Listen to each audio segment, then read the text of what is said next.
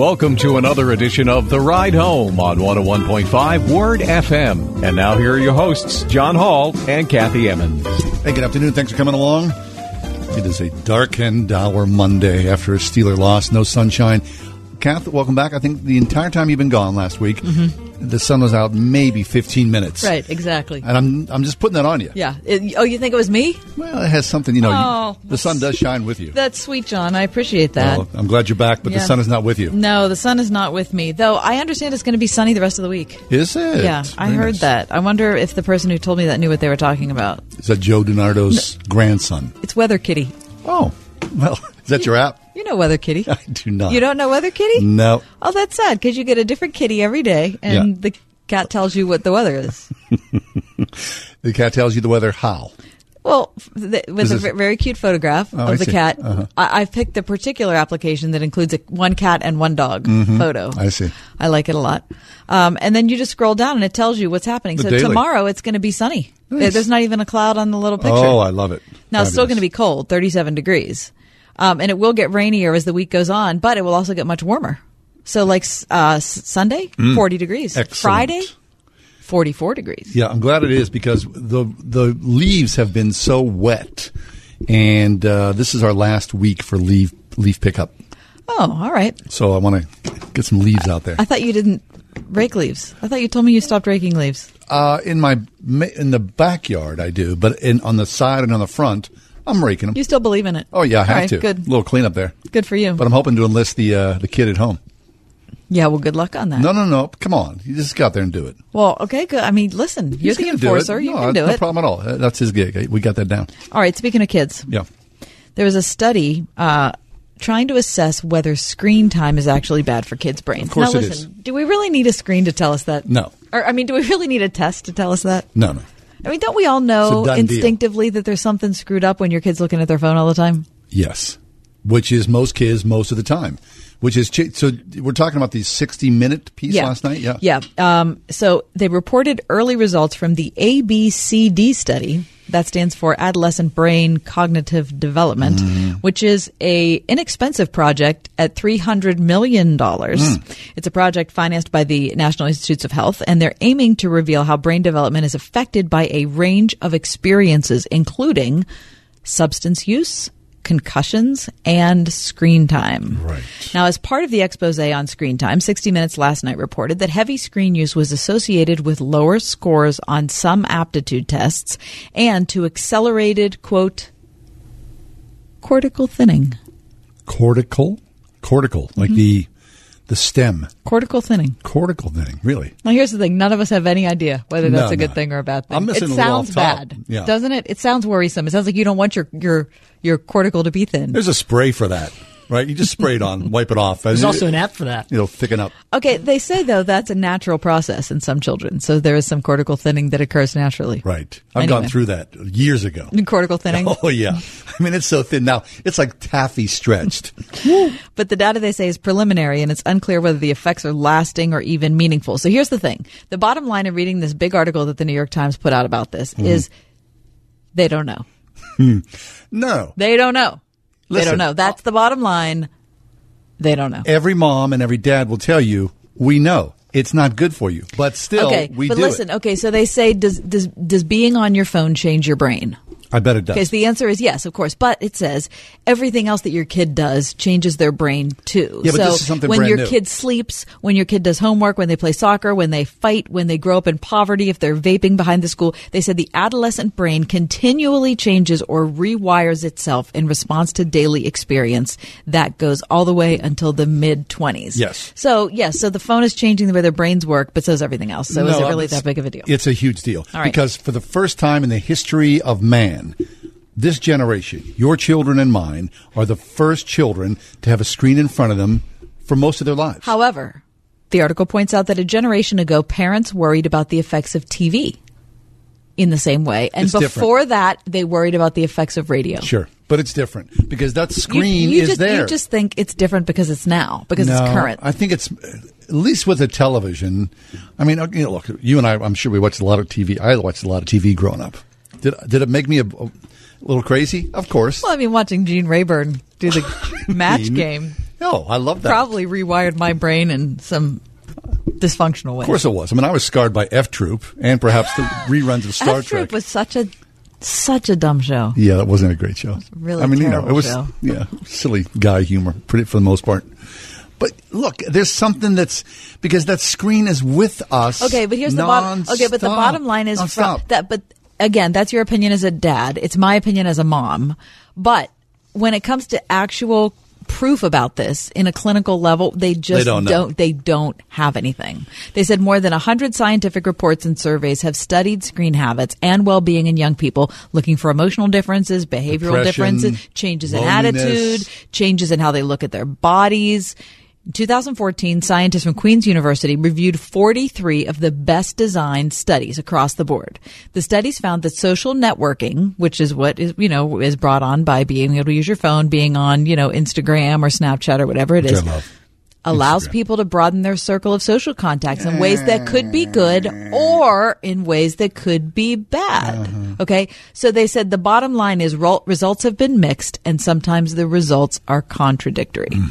So to address the obstacles, scientists say they need huge numbers of research subjects and a far better understanding of the brain, which is why the NIH study will continue to follow 11,800 children through adolescence. Okay. So they're going to do annual MRIs of them to see if changes in the brain are linked to what they're doing, behavior or health. For the next, I wonder how many years? Decades?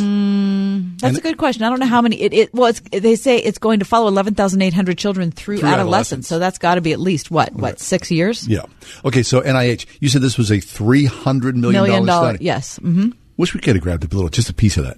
Yeah, what you and I, with our great clinical expertise of brain development. I'd give them my opinion. Hey, I don't know about that, you guys. We're trying to assess assess Mike's brain development. Mike, how are we doing? He's generation millennial, right? What's the newest generation called? What are they called?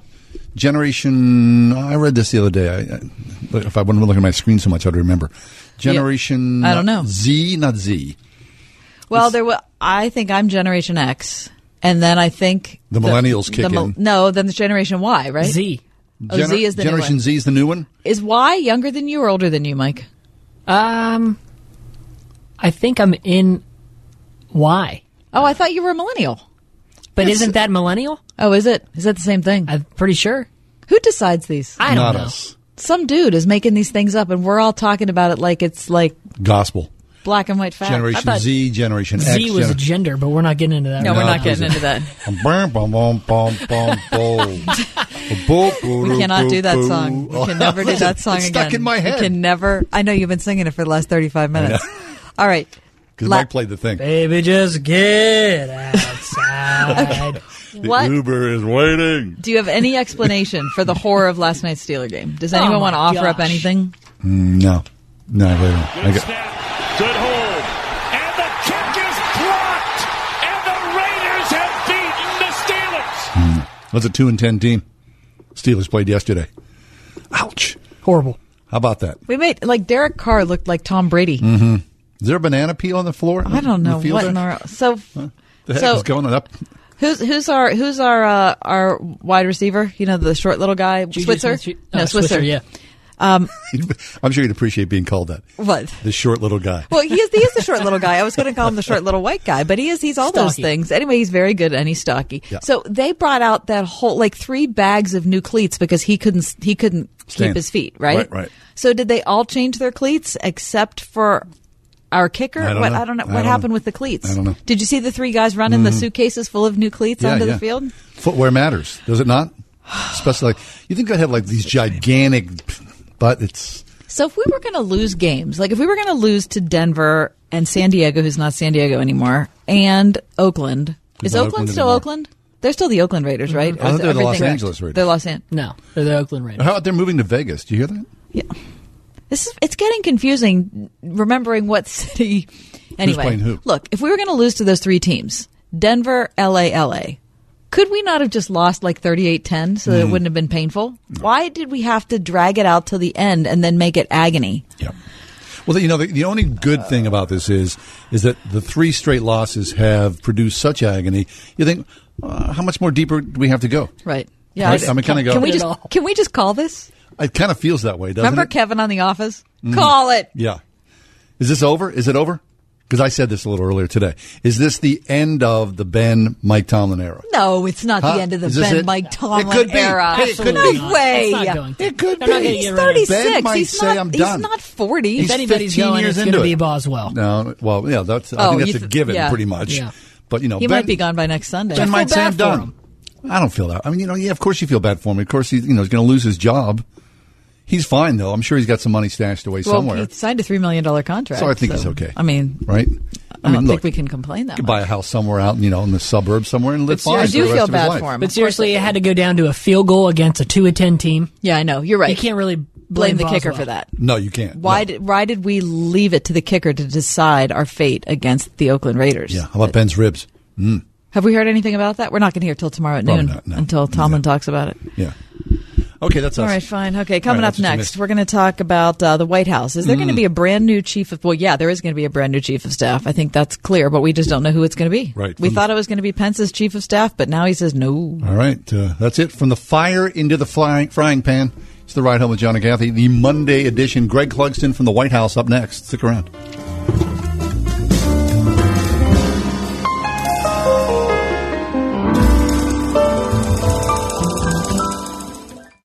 101.5 WORD. In poverty-stricken Ethiopia, children are suffering from severe acute malnutrition. They're starving and dying. But our ministry partners at Save the Children are there to help. Your $60 one-time gift can provide the ready-to-use therapeutic food, the emergency nutrition and medication to bring a child back from the brink of death. Every little bit you can give will make a huge difference. Please call now. From your cell phone, dial pound 250. At the prompt, say the keyword Save the Children. You can give online at wordfm.com. Keyword Save the Children. We wish you a Merry Christmas. We wish you a Merry Christmas. Hi, this is Marcia from the Springhouse, and we really do wish you a Merry Christmas. And to keep your Christmas season merry, I suggest you give the Springhouse a call to take care of all your homemade goodies. We do beautiful Christmas cookie trays featuring family recipe orange drop cookies, lady locks, cherry cheesecake cups, pecan tassies, and lots more. Our fresh fruit trays and smoked salmon trays kick off a celebration beautifully. Our Heath Bar cheesecake or filled chocolate log finish it off nicely. And for the in-between, how about our own hickory smoked hams or fresh turkeys or capons? Good old-fashioned eating. Are you hungry yet? Give us a call, 724-228-3339 at the Springhouse in 84 PA. Or check us out on the web at www.springhousemarket.com. And then give us a call and place your order today. Merry Christmas from all of us to all of you.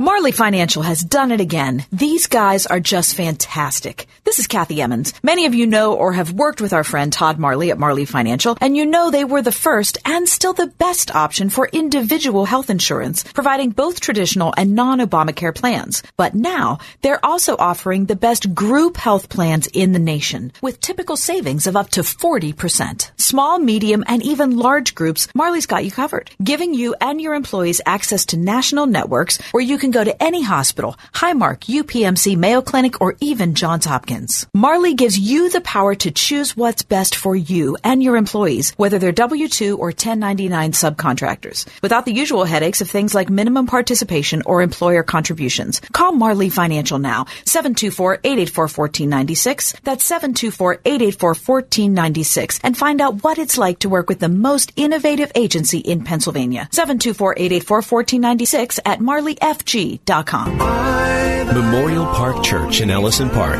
proudly presents An Evening with Fernando Ortega in a special benefit concert Friday, December 14th at 7 p.m.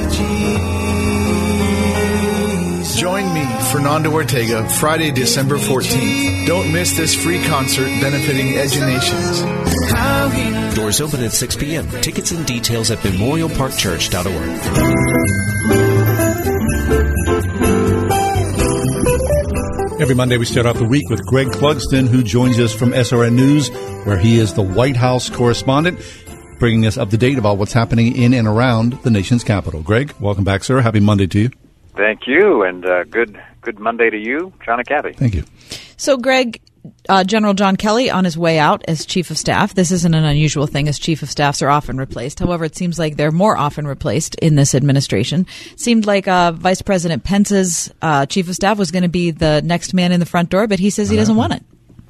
Yeah, this John Kelly, Donald Trump, story and relationship has been on again, off again, really for several months this year.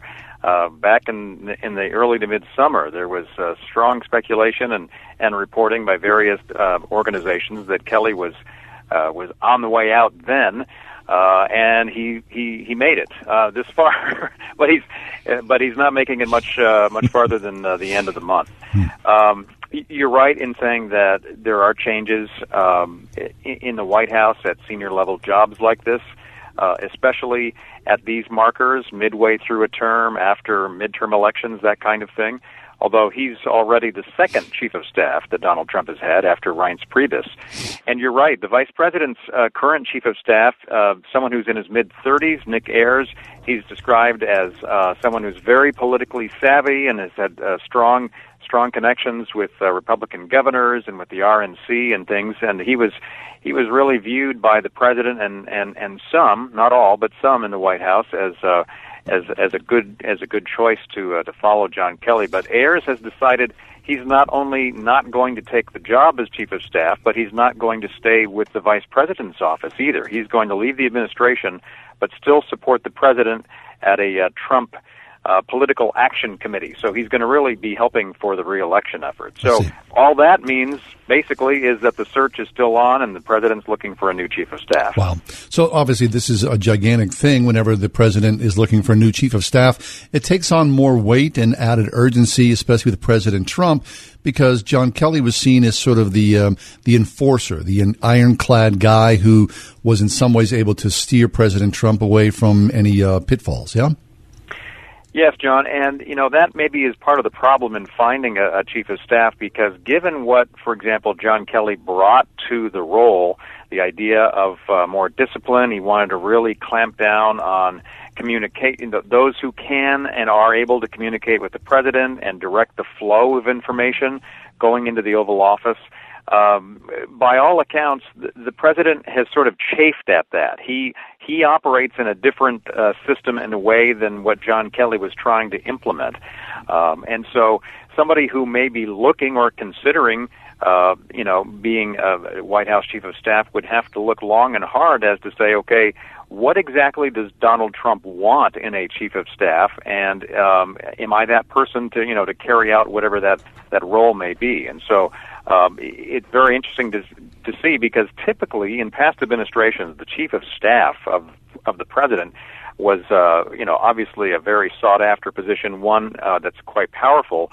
But the way the president operates, Donald Trump operates, may actually not have as much power given to the White House chief of staff. So there may be a diminished role for that position, at least in this administration.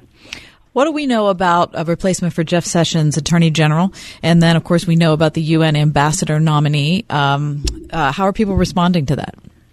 It's interesting. Starting with the Attorney General nomination, or the forthcoming nomination, is a man named William Barr. He certainly is familiar with the Justice Department. He's known as a well-respected conservative lawyer.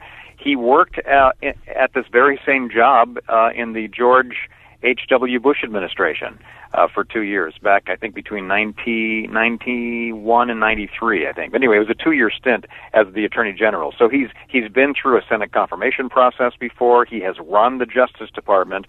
And so it was an interesting choice for that reason. And there doesn't seem to be a lot of outward speculation or problems being voiced by Republicans on the Hill.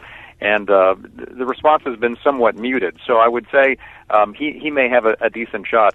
It's interesting, at the UN ambassador job there, Kathy, the president tapped Heather Nauert, who has been the spokeswoman at the State Department, and she was in TV news prior to coming to the State Department.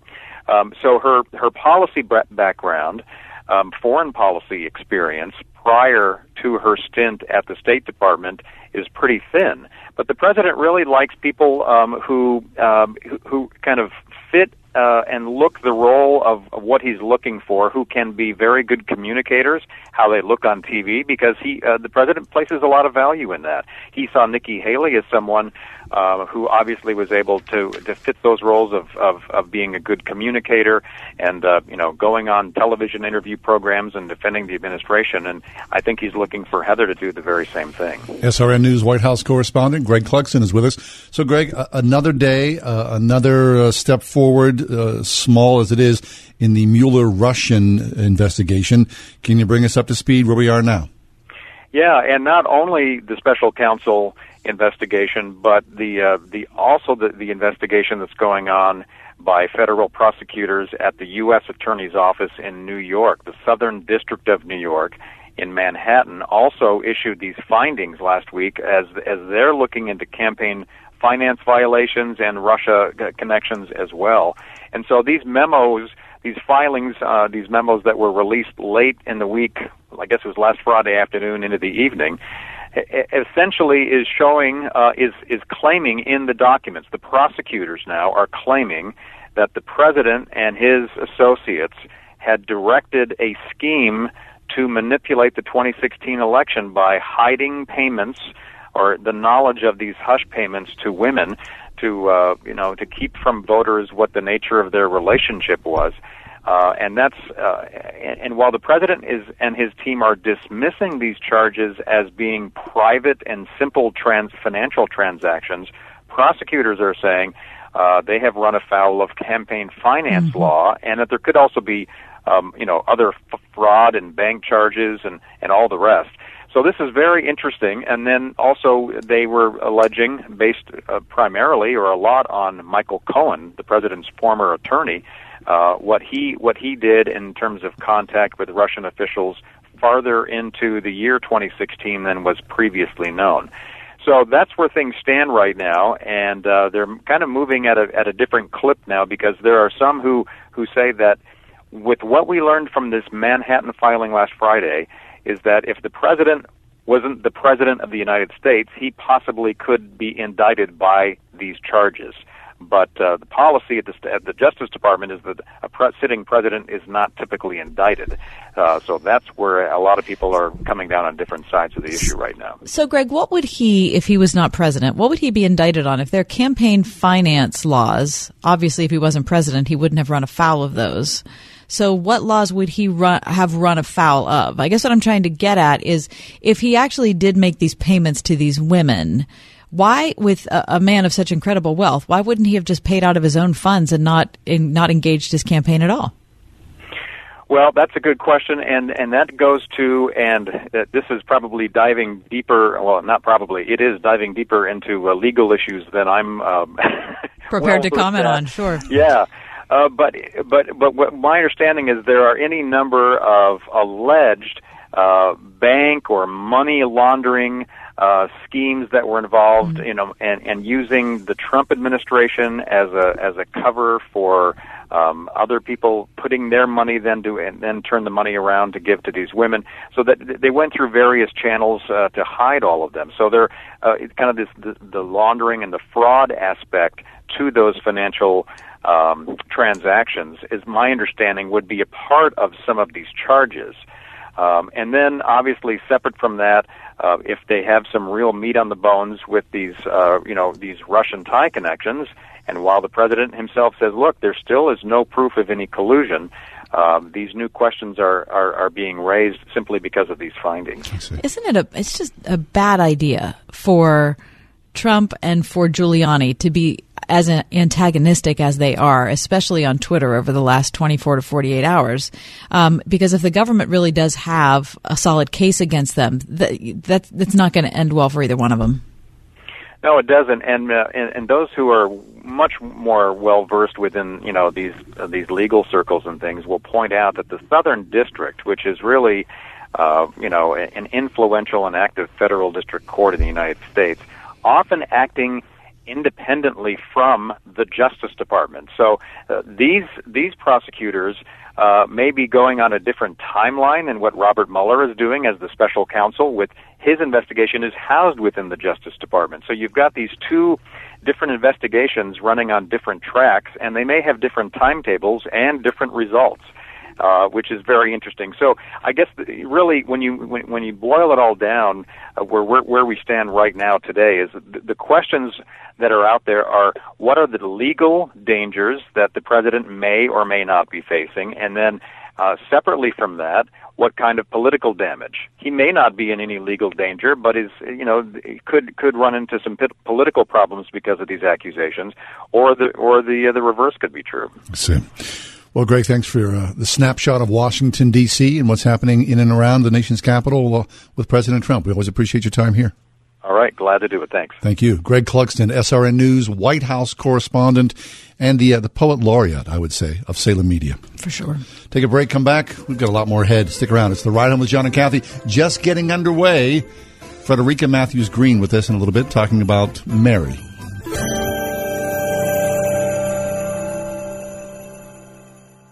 She's coming to the Pittsburgh East campus of Amplify Church. It's an evening with Amy Grant.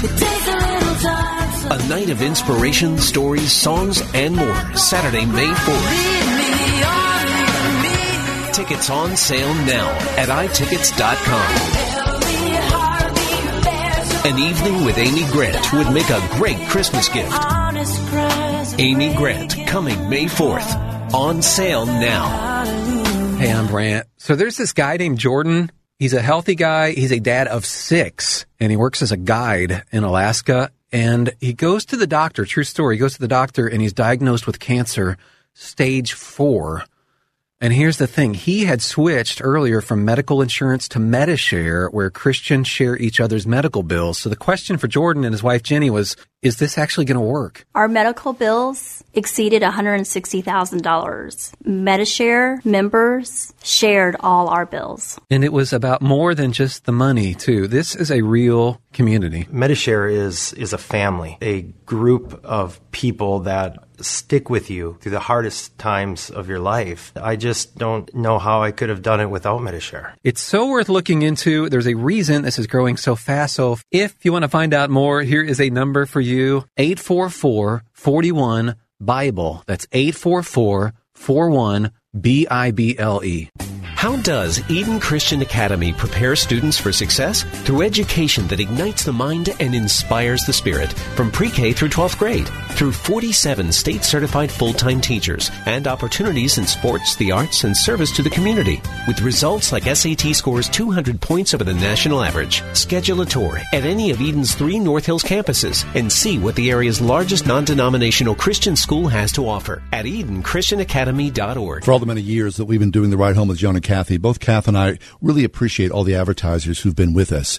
Grove City College is our newest advertiser, and we are so happy that Grove City is with us. Both of our children attend Grove City, so we, as proud parents of children who attend Grove City College, we say thank you to Grove City College. The Forevermark Diamond Tribute Collection. For your courage, passion, determination, for your tenderness, spirit, and the way you love. For all that you are, the Forevermark Tribute Collection. A diamond for each of your qualities. Forevermark. Beautiful, rare, responsibly sourced. Explore the Forevermark Tribute Collection at Trinity Jewelers, Mount Nebo Road.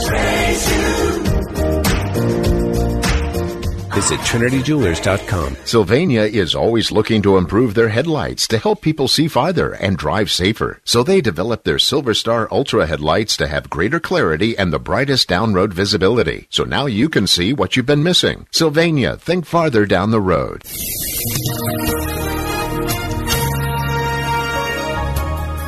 Cold tonight, mostly cloudy with a low 23.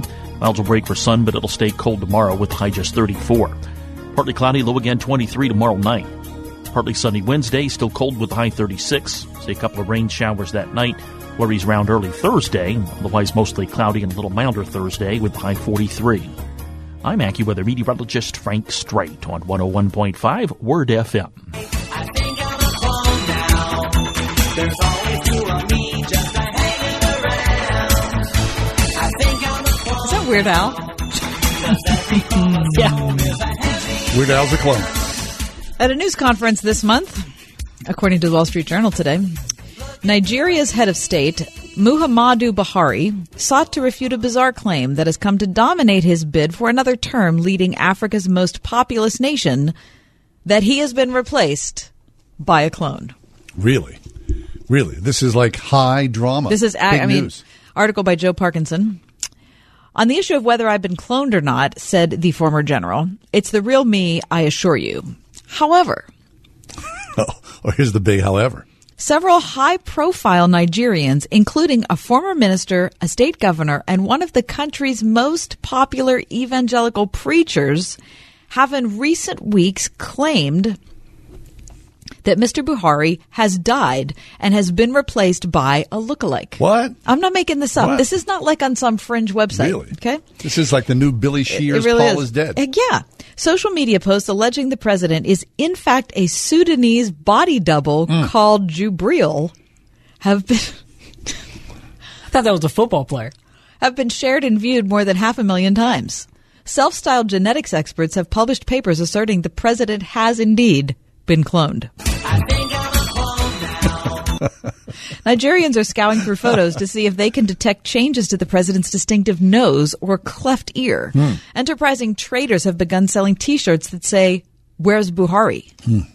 Thousands of Nigerians have shared a scene from the 1997 movie Face Off starring John Travolta and Nicolas Cage. Was that any good? That's a horrible movie. Is it terrible? To show how a dead Mr. Buhari's face could have been transplanted to a body double. Oh, yeah. I am not making this up. That always looks good, too. The scandal even reached U.S. late-night TV with Jimmy Kimmel on Tuesday joking Mr. Buhari was a clone before launching into a skit about the cloning of his co-host, Guillermo.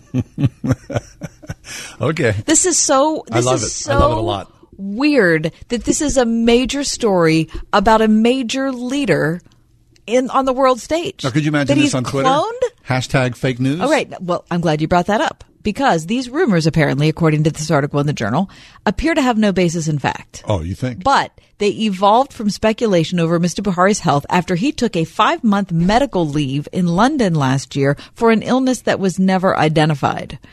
Rumors at that point that he had been replaced by a Sudanese doppelganger have been now supercharged by social media, doctored photos, and egged on by Nigeria's highly partisan, underfunded press. He left the country and received medical treatment for 5 months. Well, then, of course, you would be open to speculation.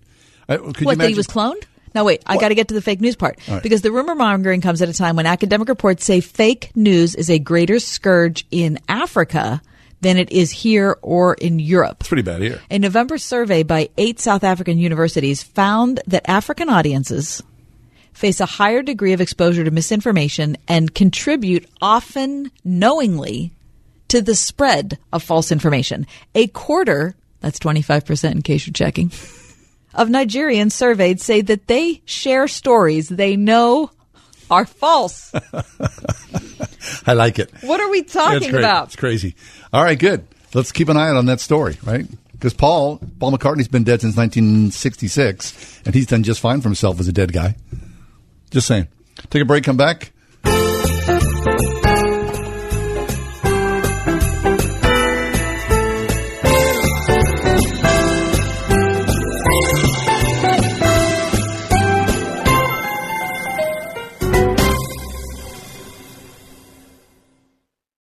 101.5 WORD. Turning Point with David Jeremiah.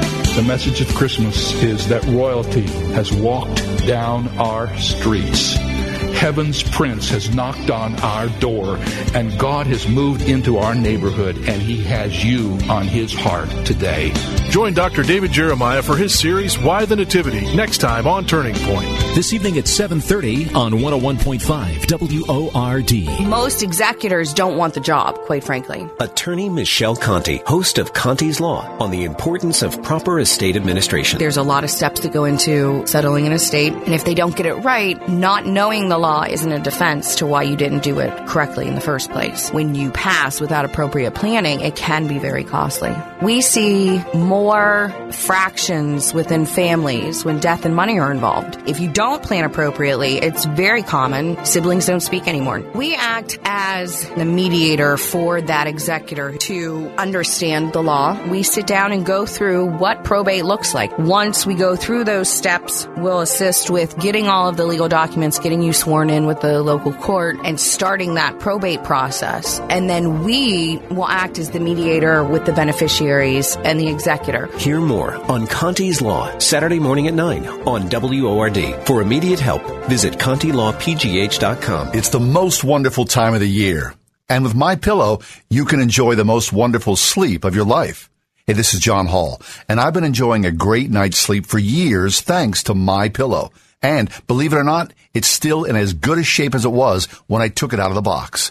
That's because Mike Lindell, creator of MyPillow, made it machine washable and dryable, and his patented interlocking fill guarantees it will never lose its shape. If you've never tried MyPillow, now's the perfect time with Mike's holiday 4-pack special. Just call 1-800-961-9207. Mention promo code WORD and get 2 MyPillows plus 2 Go Anywhere pillows for one low price. Exclusive for this offer, you'll get free holiday shipping, and they're even extending their money-back guarantee on the 4-pack through March 1st of 2019. Plus, it comes with a 10-year warranty.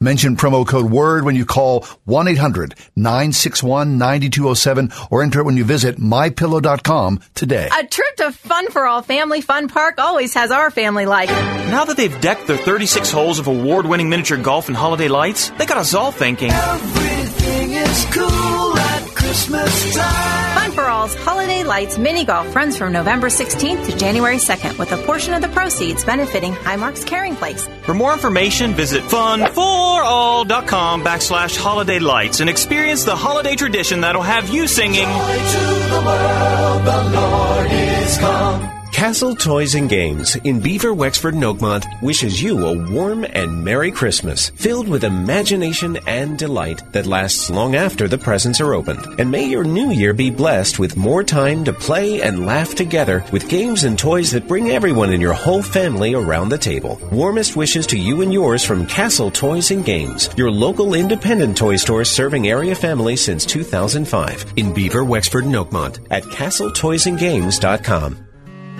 Mary, did you know that your baby boy would someday... Frederica Matthews Green is with us. Frederica is an author who's appeared in such diverse publications as the Washington Post, Christianity Today, the LA Times, First Things, Books and Culture.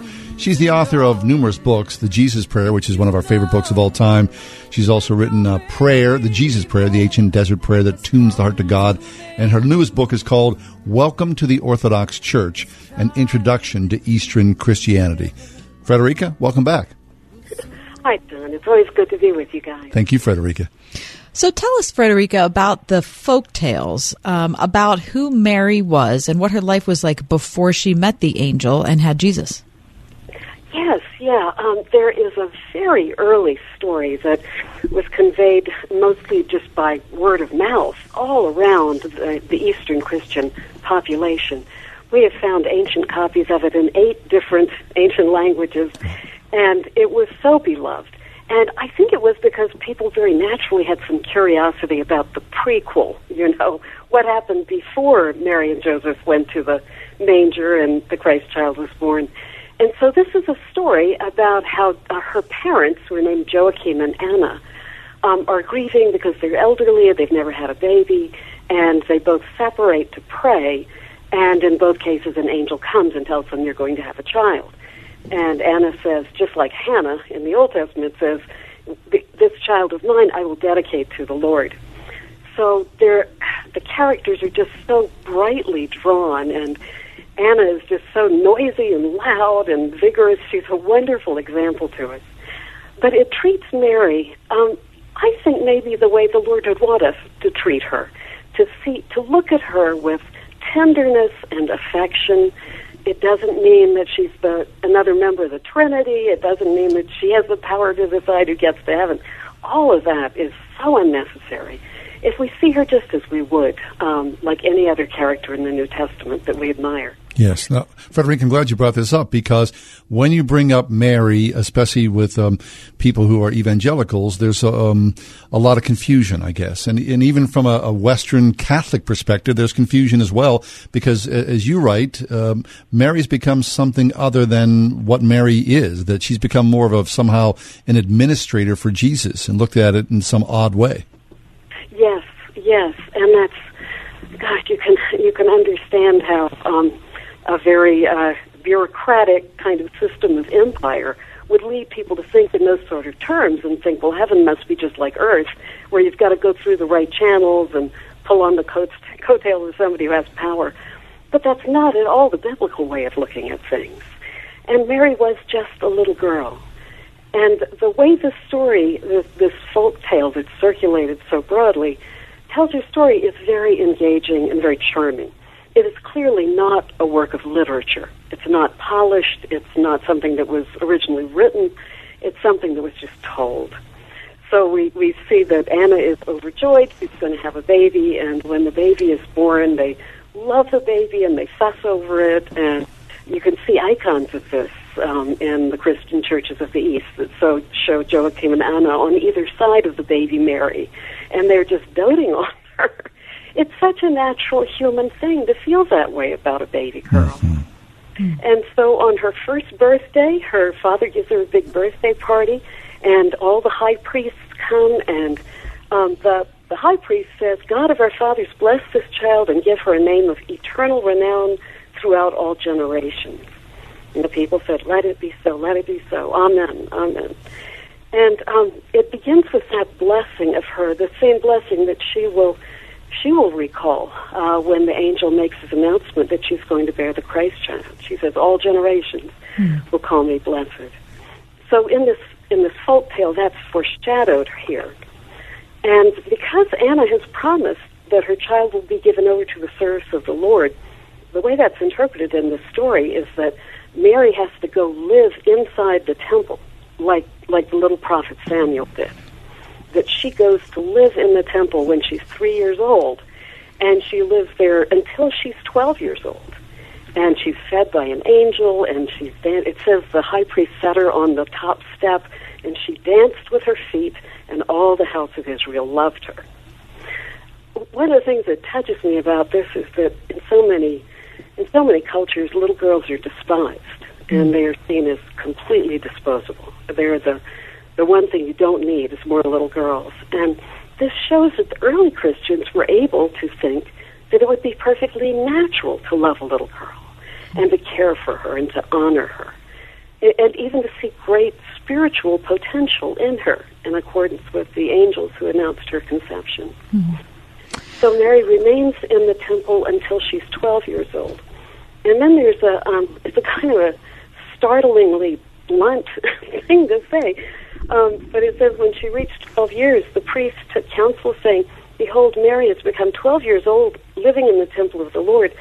What therefore shall we do with her, unless it comes upon her as with women? And she defiled the sanctuary of the Lord. We usually wouldn't say something like that out loud today if we're writing about the Virgin Mary, but it was a culture that just was much closer to the earth and to natural physical rhythms than we are. And so they pray about it, and the high priest, who is Zacharias, of course, who's going to be the father of John the Baptist, Zacharias is told to gather all the walking sticks, the staffs, of all the widowers in the town. So they call together all the men who have lost their wives, and this includes Joseph. And the Eastern Christian view was always that Joseph was married, he lost his wife, but he had several sons and daughters from that earlier marriage. And then when Mary joins his family, she becomes the stepmother to all these children. And Jesus is, as far as the town knows, he is the youngest brother to all these other brothers and sisters. So Joseph is chosen by lot, by the phenomenon of the staff. And this was so unexpected to me. It says, the high priest said to Joseph, you have been called to receive the Virgin of the Lord. Receive her into your own keeping. And Joseph doesn't want her. Joseph spoke against this, saying, I have sons, and I am an old man, but she is a young girl. I will look like a laughingstock to the children of Israel. And the priest has to really scold him and say, you have to do the will of God, Joseph, or it'll be with you like it was for Dathan and Korah and Abiram when the earth opened up and swallowed them. So be careful, Joseph, that something like that doesn't happen to you. So Joseph takes her to his home, and of course they haven't had the wedding yet, but she goes to live in his home, and in the story it says, we think of him as a carpenter. In the Christianese, he was seen more as like a contractor who's building houses and has big projects going on everywhere, a lot of people to supervise. So he says, Mary, you stay here in my house, and I will come back to you, but I've got to go build some houses. And while she's there by herself, or caring for the other children and cooking the meals and sweeping, she's spinning yarn to make a new veil for the temple. And she goes out to get a pitcher of water. And while she's there, she hears a bodiless voice speak to her and tell her, Rejoice, favored one, the Lord is with you. Blessed are you among women. And you can almost see people telling this like a campfire tale, because it has all these details. It says, Mary looked around to the right and to the left to see where the voice was coming from. And beginning to tremble, she went back into the house and sat down the pitcher. You know, if you were writing this as a work of literature, you wouldn't need to say she put down the pitcher. It's the kind of thing that sticks to a story, it clings to a story, when it's being told aloud over and over again. So then is when Gabriel appears to her and says, You've found grace before God, and you will conceive. And she says, How shall I conceive? Shall I bring forth as all women bear children? And the angel says, Not so, Mary.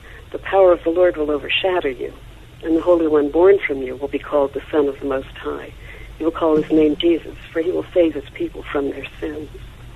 A lot of this first or second century story uses passages from the Bible. There's a lot of passages from the New Testament, and especially the Gospel of Luke, first couple of chapters of Luke, that appear in this story as well. But it's interesting that she hears the angel twice, and they recently discovered there's an icon that was painted, a fresco, on a church in Syria about the year 235. These are some of the earliest icons that have ever been seen. It's now at Yale. And only about a year ago, they decided that this picture of a woman with a pitcher at a well is not the woman at the well, but it's Mary. That it's the earliest image of Mary. And it's this first announcement when she hears the angel's voice, but she doesn't see him. Then she goes inside and sees him. So I'm just going. Yeah. So tell us what you think we as a Christian community have missed by not. I'm not saying that the stories that these folk stories are scripture, because there's obviously a difference between stories that are circulated and actual canon. But do you feel like we have put Mary in some position that isn't consistent with what culture would have told us at the time, or what we know about her from the actual scriptures we do have? I think that's very true, and I think that it's like once burned, twice shy. That the role of Mary was so exaggerated and in such a unhealthy way. I think through the Middle Ages and even beyond, that she was treated as if she was an empress, or she was treated as if she was the person who could make Jesus do things he didn't want to do, or change his mind about stuff. It was a sick way of looking at the life in heaven and how the Trinity interacts with each other, and how God interacts with those people that he's made. If we could only go back in time and think about it as simply as we think about other characters that we love in the scriptures, like Barnabas, what a wonderful character he is, or John the beloved disciple, or St. Paul. You can think about Paul's personality and his character for a very long time and just keep getting more out of it. I think we instinctively feel toward people like that they would be our friends, that if we had known them, we would have loved them. I'm sure that Jesus wanted us to feel that way about his mother. It only makes sense. Yes. And that's the difficulty, is trying to recapture a simpler view of Mary. he must have loved her. He must have wanted people to hold her in respect, and to feel the affection for her that he felt. Reading this old document helped me to imagine a little bit what that was like for the very first Christians, and how they could have that kind of a tenderness toward her that did not fall into idolatry or theological weirdness. That's good. Frederica, thanks a lot. I mean, it is true, right, that we have sort of, especially from other faith traditions, idolatry or something that Mary was not intended to be as the mother of Mary. Mother of Jesus. Mother of Jesus, yeah. So let me give you the title of this. This text can be read in translation, maybe 5 or 6 translations online. It's easy to find. The hard thing is to remember what it's called. Proto means pre or first version. So proto-evangel is the gospel. So you put those together, you drop the O, and it's proto-evangelium. Proto-evangelium. And I know people are driving, they can't write that down, but if you can remember it, you get home, you Google it, you'll find a lot of good translations. And I will also recommend my book, which is called Mary as the Early Christians Knew Her. It's a new translation with annotations. Very nice. Yeah. Well, Frederica, thanks an awful lot. We really appreciate your presence here always throughout the year. Thank you. Have a blessed Christmas. Thank you. You as well. Frederica Matthews Green. Information about Frederica on our Facebook page, The Ride Home with John and Kathy.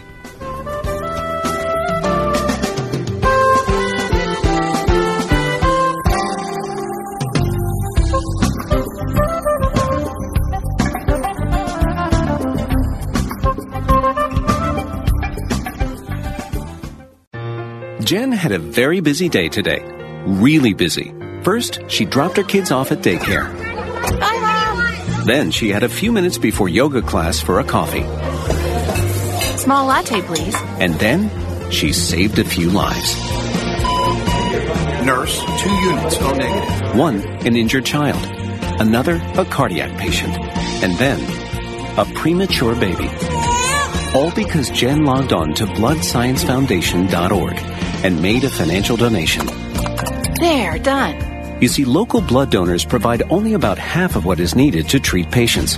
The other half has to be purchased and relies on financial donations from people like you and Jen. Ooh, cake pops. So, what have you done today? To make a financial donation that saves lives, visit bloodsciencefoundation.org. Blood Science Foundation.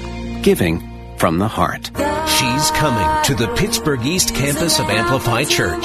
It's an evening with Amy Grant. A night of inspiration, stories, songs, and more. Saturday, May 4th. Tickets on sale now at iTickets.com. An evening with Amy Grant would make a great Christmas gift. Amy Grant, coming May 4th. On sale now. Castle Toys and Games in Beaver, Wexford, and Oakmont wishes you a warm and Merry Christmas, filled with imagination and delight that lasts long after the presents are opened. And may your new year be blessed with more time to play and laugh together with games and toys that bring everyone in your whole family around the table. Warmest wishes to you and yours from Castle Toys and Games, your local independent toy store serving area families since 2005 in Beaver, Wexford, and Oakmont at CastleToysandGames.com.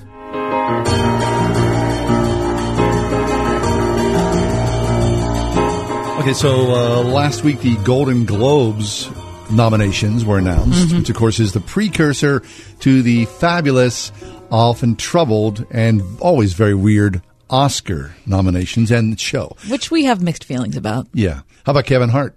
So he stepped down because he, made some tweets like 100 years ago that were bad. About 8 years ago. He's talking about, he made some comments about gay people. I'm not saying that the tweets weren't distasteful.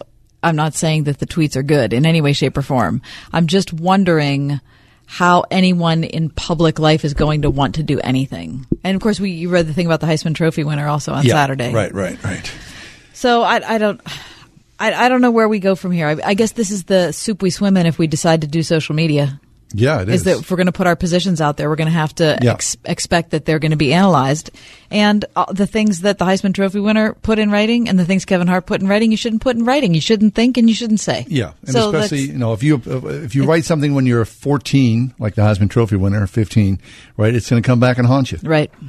It's just how it is. It is. So don't write anything down. Okay, but forget about that. I want you to think about the Oscars. Cool. Okay? Yeah, So we don't know who's going to host it, but I saw this today. It made me laugh. This is a Fox News story. Pat Sajak has weighed in on the Oscars. Now, not saying that he wants to host them.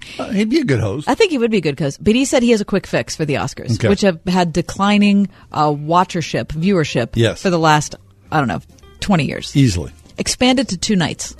2 nights? Come on, I can barely watch 3 hours. On the first night, give out awards and celebrate the history and wonder of movies. On the second night, hold your political rally. Whoa. Hold your political rally. On night 2. Oh, my goodness. But don't pollute night 1 with that. Yeah, okay. It's not bad advice, because we just want to watch some good movies. That's really all.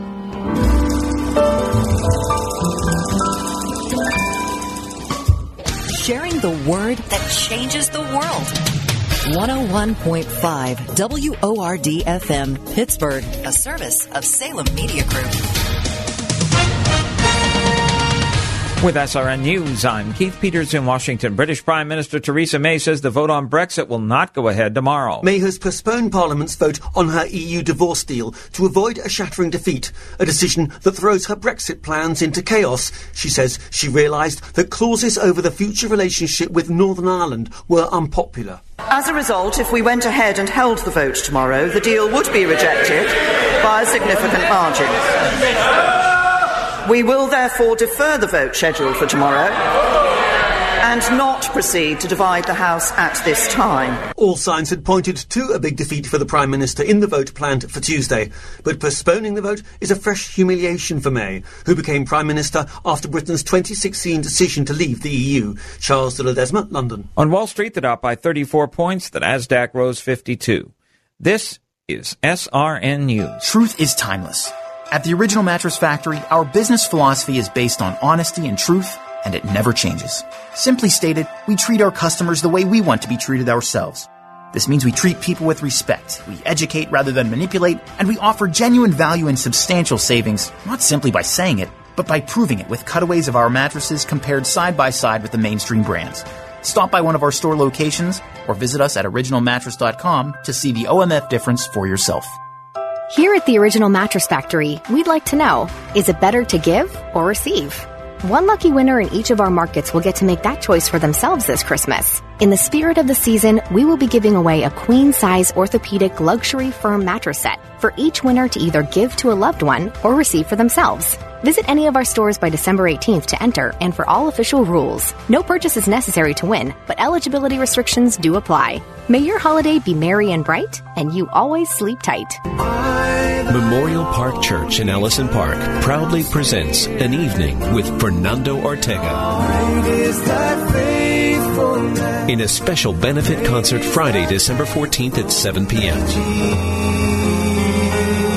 Join me, Fernando Ortega, Friday, December 14th. Don't miss this free concert benefiting EduNations. Doors open at 6 p.m. Tickets and details at memorialparkchurch.org. Everybody's making money at it except you. You're losing holiday business to your online competitors. Talk to us at Salem Surround, digital marketing experts who offer a free analysis of your online marketing effectiveness and suggest methods that could dramatically increase your sales coming out of this season. There are no limitations on where you can reach customers with Salem Surround, increasing sales dramatically. Learn more by logging on to surroundpittsburgh.com. That's surroundpittsburgh.com. Train up children in the way they should go, and when they are old, they will not depart from it. PittsburghChristianSchools.net will help you locate true educational partners in Allegheny, Beaver, Butler, and Washington counties. PittsburghChristianSchools.net. JustPayHalfPittsburgh.com is the best place to get great gifts for half price. Right now, get deals from Cinna Roasted Almonds, Caliente Pizza and Draft House, Qdoba Mexican Grill, and many more. To have your business featured, send an email to customer service at justpayhalfpittsburgh.com. Word FM knows what our fan club members really want for Christmas. I want an official red undercover knife and 200 Bentley rifle. but one you're actually allowed to have. You'll shoot your eye out, kid. Don't shoot your eye out. Enter our Fan Club Christmas giveaway at wordfm.com now through December 18th for a chance at great prizes, including $100 gift cards to popular retailers and more, with multiple ways to increase your chance to win a gift for yourself or someone you love. The Fan Club Christmas giveaway at wordfm.com.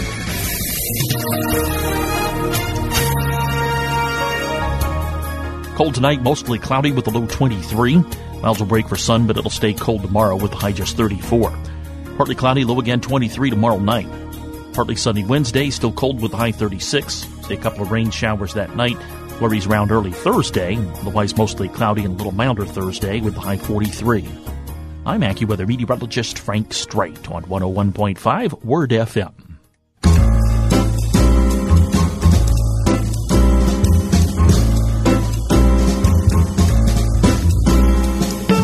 Welcome to another edition of The Ride Home on 101.5 Word FM. And now here are your hosts, John Hall and Kathy Emmons. Hey, good afternoon. Thanks for coming along this Monday edition of The Ride Home. Kath, good to see you. How are things with you? Happy to be seen, John. Very nice. Really humbled to read an article today on a brother in Christ that we've never met, Pastor Wang Yi. Story about him in today's Wall Street Journal. Can I tell you about it? Yeah, please do, because China has been very unfriendly to Christians for many a year. I mean, I was there in 2001 where there were a lot of abuse of house churches. It's only gotten worse. They're tearing down mega churches all across China, and they are imprisoning pastors, right? It says China's tightening a clampdown on unregistered Christian churches. Officials have threatened to close the Early Rain Covenant Church in the central city of Chengdu by the end of the year, in keeping with new religious management regulations, according to several congregants who said they had been waiting for the net to fall. Right. Now, this is unregulated. That's a key thing about this. Right. So the regulated churches are the ones that are affiliated with the government, as I understand. They're government churches, and they do not preach the gospel as we know the gospel. Okay. It is not the true gospel. In coordinated raids starting last night, police detained Pastor Wang Yi and more than 100 of the church's 500 members. Mr. Wang is a prominent figure in China's Christian community, and he has trained his impassioned rhetorical skills on criticizing President Xi Jinping's rule and on organizing resistance to the new regulations, which require registration of all churches. Now, a petition, which was organized by this church over the summer, condemned the crackdown begun in February, which you mentioned, John, on unregistered churches. Now, unregistered churches, they say, are those who refuse control by state religious authorities. It drew signatures from more than 400 pastors from around China. Mr. Wang's was the first on the list. Quote, "He is the bravest pastor in China today," said Reverend Hong Yi Yu, a longtime friend of Pastor Wang, who's based in Vancouver. Now, President Xi has overseen a determined effort to stamp out dissent, as you mentioned, John, criticism of the Communist Party, criticism of his rule, and religions, many of which have boomed in popularity in recent decades, are his number one target. Right. Now, this is a big deal because on Saturday, this mega pastor published on social media a 7,300-word manifesto titled Meditations on the Religious War. And in this 7,300-page document, he urged Chinese Christians to civil disobedience and accused the Communist Party of instituting, quote, Caesar worship by turning politics into a religion that elevates Mr. Xi, the prime minister, the head of China, to the status of Roman emperor or Egypt's pharaohs. Such an ideology, he wrote, is, quote, morally incompatible with the Christian faith and with all those who uphold freedom of the mind and of thought. Mr. Wang is 45 years old. He was a legal scholar and social activist before he founded the church called Early Rain back in 2008. And after stepping into the pulpit, he carried on his activism and called for separation of church and state. He annually holds a service to remember the 89 suppression of democracy movement, which was centered in Tiananmen Square. I'm sure we all remember that in the images that are, seared onto our brains. He also organized a service this year for the 10th anniversary of the Sichuan earthquake, and police detained him for both of those actions. Wow. So the people who run the church Early Rain have said that the public services would, quote, continue as long as there are followers not under arrest. Quote, some house churches have to sacrifice. We are willing to do it. Man, these people are heroes. They surely are. Are you kidding me? I mean God bless this man and his church. At the minimum, you are arrested and held for an indeterminate amount of time. For some people, they just disappear from the entire conversation, never to be seen again. Right. Churches are torn down. Families are turned upside down. Jobs are lost. You are sent away. You are become a prisoner of the state.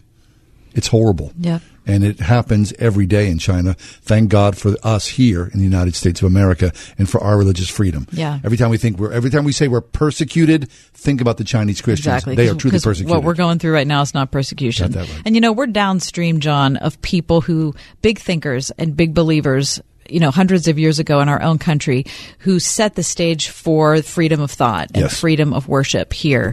And as much as we decry, the fact that Christianity has lost its impact on American culture, the point is that the codification of those freedoms are things that have allowed the church to flourish in ways that I just, were unimagined before now. Well, say what you will. It's baked into the culture and the laws. Despite some scaling back recently, it's baked into it. It's not going to go away. Right. So we look at the people, we imagine the people who are going to be downstream of this pastor, Mr. Wang. And we think, are they going to look back at him hundreds of years from now and think that he was one of the main voices that called for freedom of thought and freedom of worship in this enormously beautiful country? Right. I mean, China's fascinating.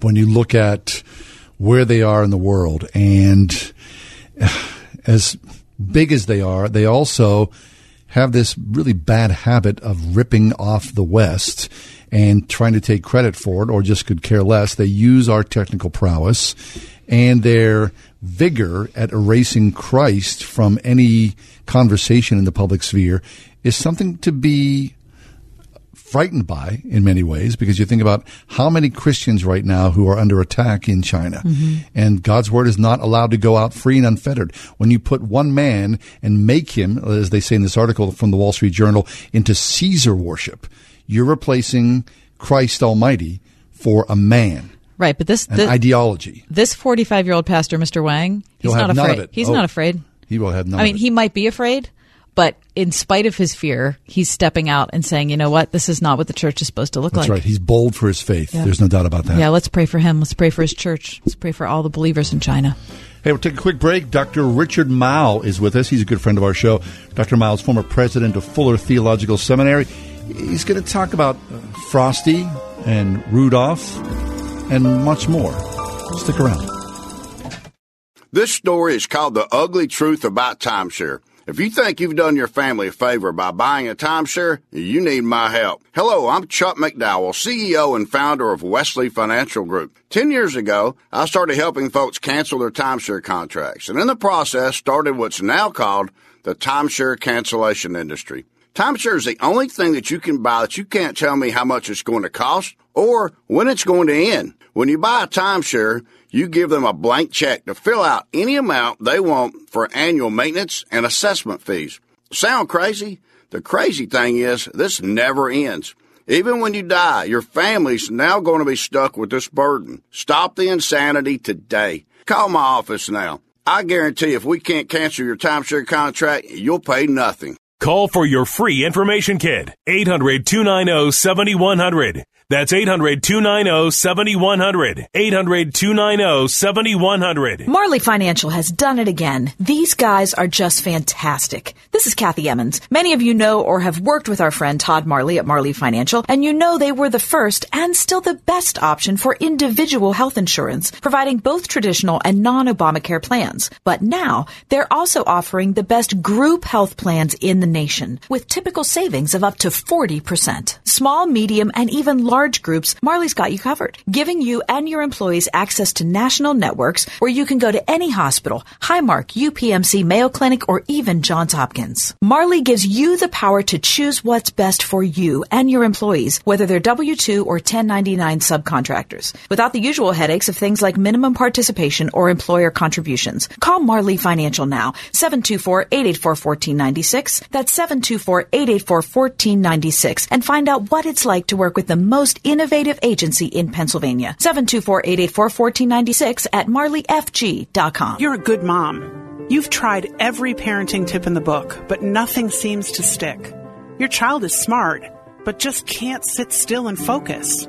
Or maybe you know that something is just off.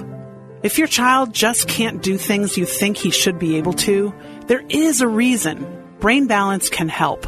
For over 10 years, the Brain Balance program has helped kids just like yours. This customized program doesn't just mask your child's issues, but gets to the root of the problem.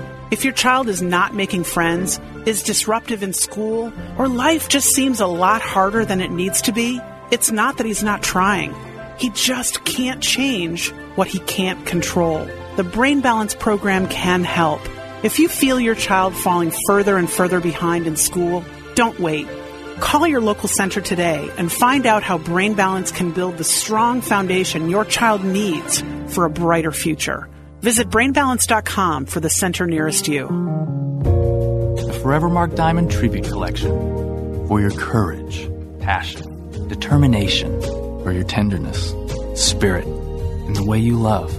For all that you are. The Forevermark Tribute Collection. A diamond for each of your qualities. Forevermark. Beautiful, rare, responsibly sourced. Explore the Forevermark Tribute Collection at Trinity Jewelers, Mount Nebo Road. Visit TrinityJewelers.com. How does Eden Christian Academy prepare students for success? Through education that ignites the mind and inspires the spirit, from pre-K through 12th grade, through 47 state-certified full-time teachers, and opportunities in sports, the arts, and service to the community. With results like SAT scores 200 points over the national average. Schedule a tour at any of Eden's 3 North Hills campuses and see what the area's largest non-denominational Christian school has to offer at EdenChristianAcademy.org. You know Dasher and Dancer and Prancer and Vixen, Comet and Cupid and Donner and Blitzen. But do you recall the most famous reindeer of all? Rudolph the red-nosed reindeer. Now, if you want to ascribe the beginning of the downfall of Christianity in Western civilization, that's it right there. That's not That's true. how it all began, ladies and gentlemen, which takes us to 2018. Richard Mile is with us. Richard's a good friend of ours. He is the former president of Fuller Theological Seminary, author of Adventures in Evangelical Civility, a lifelong quest for common ground. Richard, welcome back, friend. What did you bring with you? It's a great day to try to be civil to Rudolph the Red-Nosed Reindeer. Okay, but Richard, when you were younger, you said people who were in the church were not civil about songs like that or Frosty the Snowman or whatever because, what, they were set up as like competing narratives to the actual Bethlehem story? Yeah, you guys know this well. I mean, it's just a long history of evangelical Christians wanting to say, it's all about Christ and Christmas, and anything else detracts from that, and in certain ways maybe even opposes that. And I understand the heart of that concern, but I've always been a Rudolph fan. Yeah, I think most people are Rudolph fans, but it is true that, Richard, right? That especially from an old-timey perspective, and when popular media first started to take hold of the culture, you could understand from the pulpit why people would rise up and denounce that. Yes, I certainly can, and again, I think there's a good spiritual impulse at work in that. It's just a much too narrow understanding of how the gospel has an impact on the culture, I think.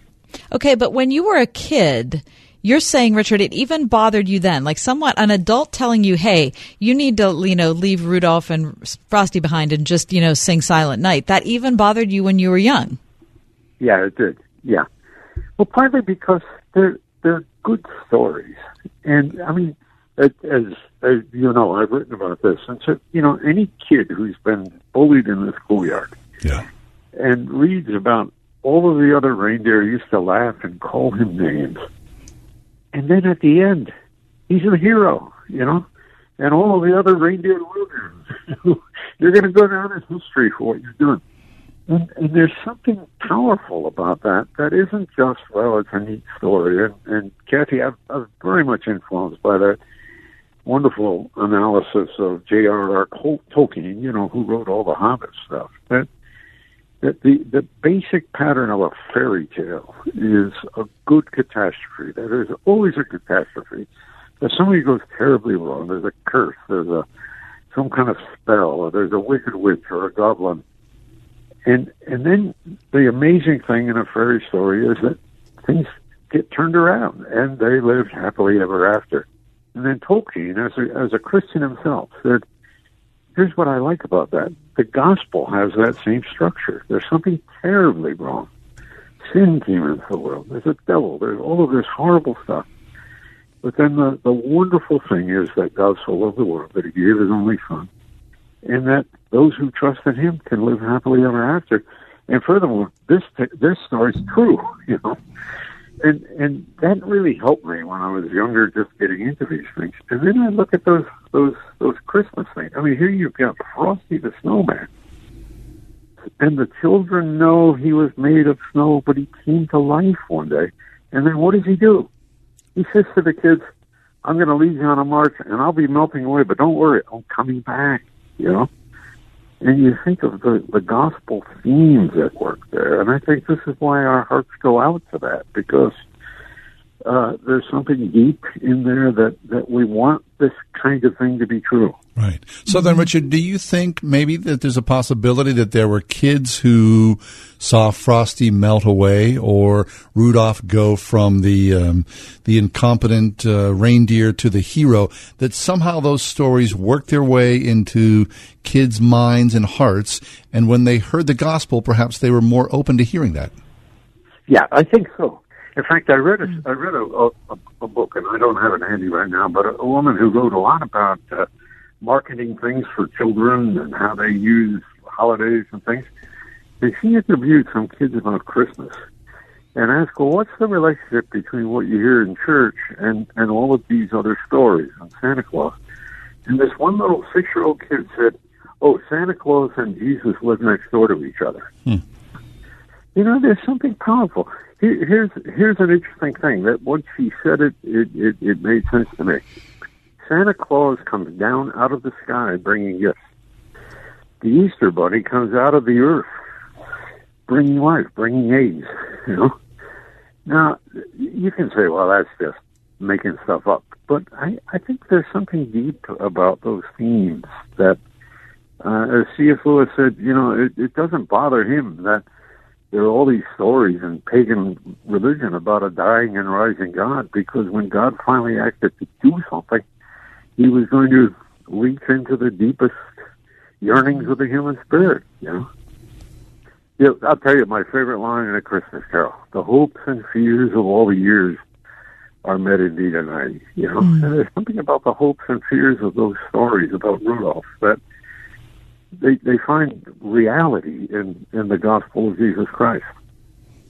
Isn't that true, though, Richard, when we're talking about any type of cultural artifact? You know, if you have eyes to see, you can see the gospel story everywhere because, you know, that's what the human heart wants. That's what we were made for. And so whether someone believes in Jesus or has yet to believe in Jesus, I think there's still that longing of the heart. You know, I talk about Doctor Who a lot on the show because I've always loved Doctor Who, and even though it's written by atheists, it has so many rich Christian themes to it, especially the themes of desperately needing a savior. And so, you know, if we're too cut off from our own culture that we can't see the ways that the gospel story has infiltrated even the lives of people who have yet to believe, then we're the poorer for it. Amen. No, that's exactly right, Jesse. And I think just to broaden it out a little bit, why is this constant, ever since I was a little kid, fascination with superheroes, you know? Right. And you know, in many ways, Jesus is the superhero beyond all comprehension. And you know what's been happening with superheroes in recent years is they've, in certain ways, gotten more human, you know? Yes. You know, Clark Kent, when I was a kid, you never knew what he was really feeling. But now you get a Superman, you get a Clark Kent, you get a Batman who struggles with things. Certainly Spider-Man does. And here we have Jesus, you know, who is the God-man, who understands the deepest yearnings, the doubts, the the temptations of the human spirit, and yet he is God. And there's something, you can almost say the superhero stories in our culture are looking for that Savior who has power beyond anything we can imagine, and at the same time knows what it's like to be us. Yeah. Yes. So the yearning is there, right? And people see that hole in their heart, and they wish they could have some superhero in their life. And that's where, when they hear the gospel for the first time, how, I mean, it can make sense, right? I mean, if it's a story that you already know, and someone speaks an everlasting spiritual story into it, you think, oh, wait. Yeah, it's not a fable, it's the truth, that God is with us. Yeah. So we say to people, you want a Rudolph story? I got a story for you. They laughed and called him names. They crucified him, but he's the Savior who came back, and that's a wonderful thing. That is a wonderful thing. Well, Richard, thanks an awful lot. Listen, it's always a great pleasure to have you with us, and Kath and I, we wish you and your family a Merry Christmas. We'll talk to you next month. And the same to you. Many blessings. Appreciate you guys. Appreciate what you're doing, and I'll come back someday. Excellent. Hope it's soon. Do not melt. Do not. Richard Mile, he's a former president of Fuller Theological Seminary, author of Adventures in Evangelical Civility, a lifelong quest for common good. Rudolph the red-nosed reindeer, you'll go down in history. For most of us, it's hard to even look at. We've all seen images of a hungry child.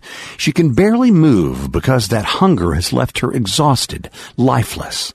There's a name for this. It's severe acute malnutrition. Save the Children works in poor areas and cares for the child you're thinking of right now, but they can't do it without you. Your $60 gift to Save the Children can provide the emergency nutrition needed to bring a child back from the verge of death. We've just received the news that your gift to Save the Children will now be doubled. That's right. Thanks to a generous private donor, every life-saving dollar you give will double to change the lives of children. Please call Save the Children right now. 888-884-4836. 888-884-4836. That's 888-884-4836.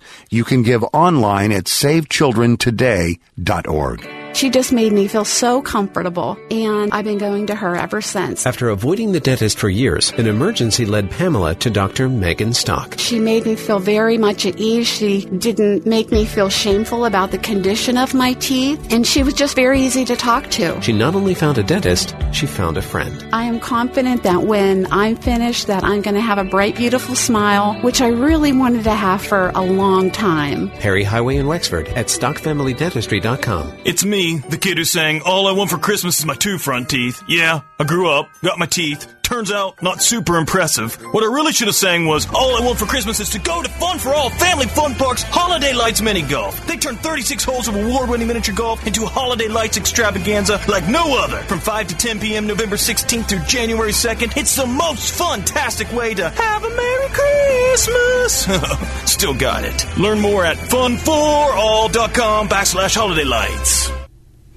The question when you're in college is, what classes are you going to take, and, are you going to pass them, and are you going to graduate, and then are you going to get a job, and, all those sorts of things. What's life going to look like? There's a deeper question that I think every college student asks, but that Grove City College has put in writing, which is, who will you become? Who will you become? Right. Because it's much more than the biology or the accounting. Yeah. It's about the relationship and Christ in your life, and you as an adult carrying Christ forward. Right. And you don't have to have one at the expense of the other. No. I was talking to my daughter the other night, and she is looking to be a history teacher in a high school someday, or an English teacher in a high school someday. So that's what her study is focused on. However, she also does this thing called Hymn Sing, which they do every Saturday night. Nice. Which cracks me up. Not because it's not awesome, but because I can't believe there are college students that on Saturday night want to go sing hymns for an hour. I mean, It's just like a volunteer thing. They just show up and they sing hymns. Well, this Saturday night, it was at the McNulty's house. Whoa. Yep. Mm-hmm. That's Paul McNulty, the 6th president of Grove City College. Anyway, so they just, stepped on over to the McNulty home, and, they had a nice party for all the hymn singers, and, they all sang hymns in the house. Anyway, that is helping my daughter to decide what kind of person she's going to become. Yes. So it's not just about her history classes or about her education classes or her English classes, but it's making a choice to go do something fun that has like a historical element to it. I mean, the stuff they're singing is stuff that Christians have been singing for hundreds of years, right? That's the kind of choice you can make at Grove City because Very you nice. think, okay, look, I can have the academics. I can also do formational stuff, and I can make my weekend something that's fun, enjoyable, and kind of weirdly awesome. Yeah. So at Grove City College, who will you become? Guaranteed you'll become a stronger person of faith in your relationship with Christ, and you'll become a person strong in academics with a great scholarly education right at your fingertips. Grove City College online, gcc.edu.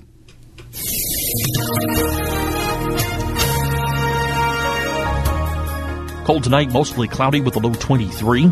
Clouds will break for sun, but it'll stay cold tomorrow with a high just 34. Partly cloudy, low again 23 tomorrow night. Partly sunny Wednesday, still cold with a high 36. See a couple of rain showers that night.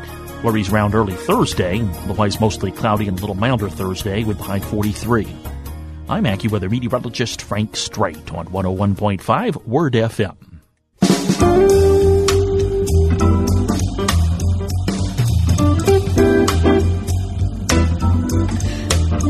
So oftentimes, because of the great jobs John and I have, we get to go, see shows, meet people backstage, Yeah. It's Wander. just, right. It's kind of like a perk of being in broadcasting.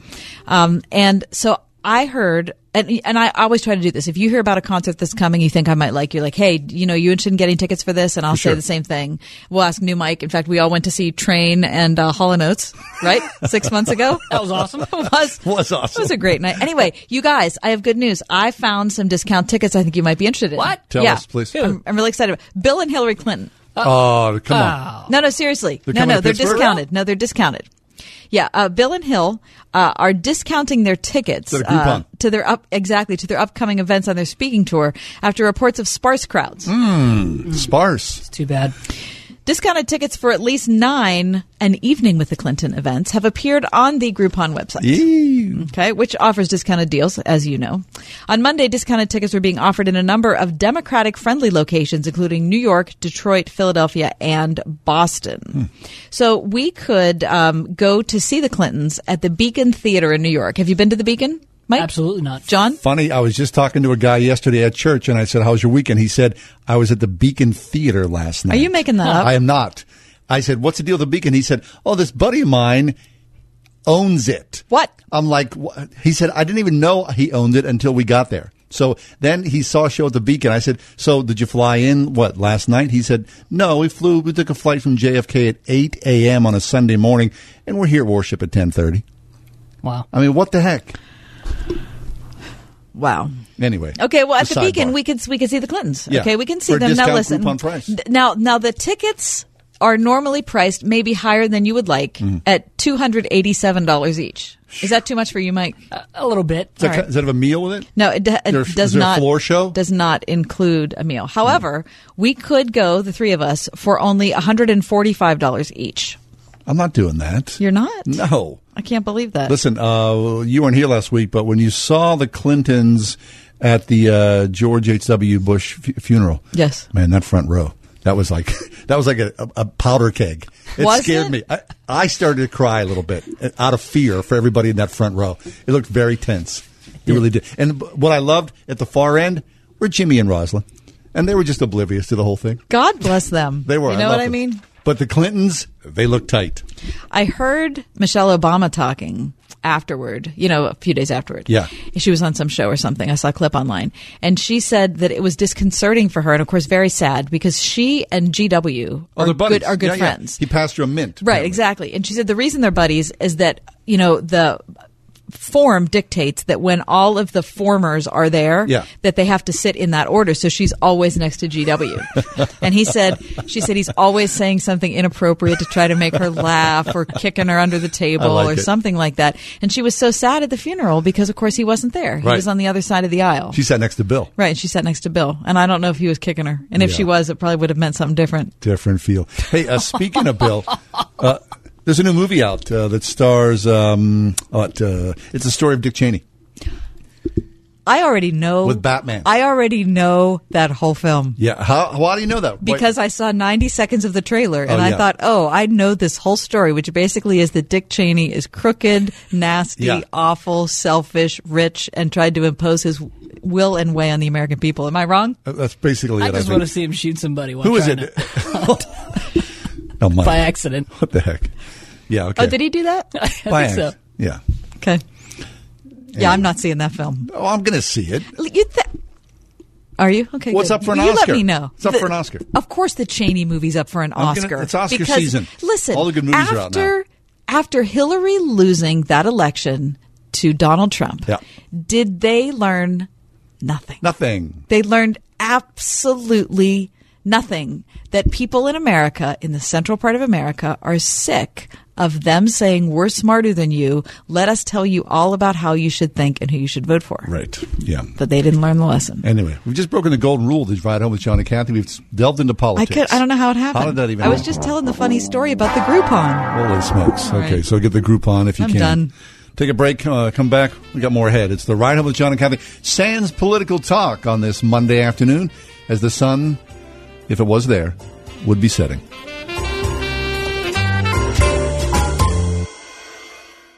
WORD. On the next adventure in Odyssey, Eugene has big news. The board has approved a new assistant professor position. But there's a catch. There's another candidate applying for the position as well. Buck is excited. How can I help? But his help may go too far. You skipped school? Why would you do that? I needed to do something. What happens when Buck resorts to his old tricks? Find out on the next adventure in Odyssey. Tonight at 8 on 101.5 Word FM, WORD. You've almost opened up to someone so many times. You need to get it off your chest so you can get past this, but you just can't find the right person to talk to. It's hard to be completely honest about how you feel and what you've done. I know, I was there too. I was getting desperate. And then I found Faithful Counseling. Faithful Counseling is a team of licensed Christian counselors who share your faith and will help you through your problem. They want to give you a free week just so you can try them out. You can begin a conversation when you're ready by text or phone, even video conferencing from the comfort of your own home. And your first week is free. If it's not for you, you can cancel during your first week and not pay a dime. Why not give it a try? Go to tryfaithfulcounseling.com. Talk to someone who can help. Go right now to tryfaithfulcounseling.com. It's so easy to get started, and your first week is free. Go to tryfaithfulcounseling.com. The Forever Mark Diamond Tribute Collection.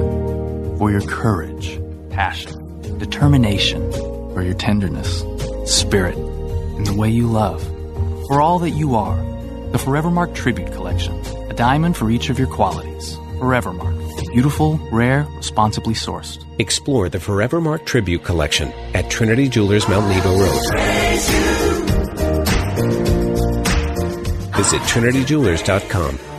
Why a classical Christian education? Because kids learn differently at different ages. Through grammar, we grasp the building blocks of knowledge. Logic teaches how those building blocks relate. Then rhetoric helps us communicate what we know. For over 50 years, Trinity Christian School has intentionally applied this classical approach to education with great success. It's just one reason why they're consistently ranked among the top K-12 schools in Allegheny County. Trinity Christian School at trinitychristian.net. This is Jay Hagerman of Abernathy and Hagerman. Upon your passing, you wouldn't want a judge to decide who raises your children or how your estate gets divided. It is important to review your estate planning documents to ensure they protect what matters most.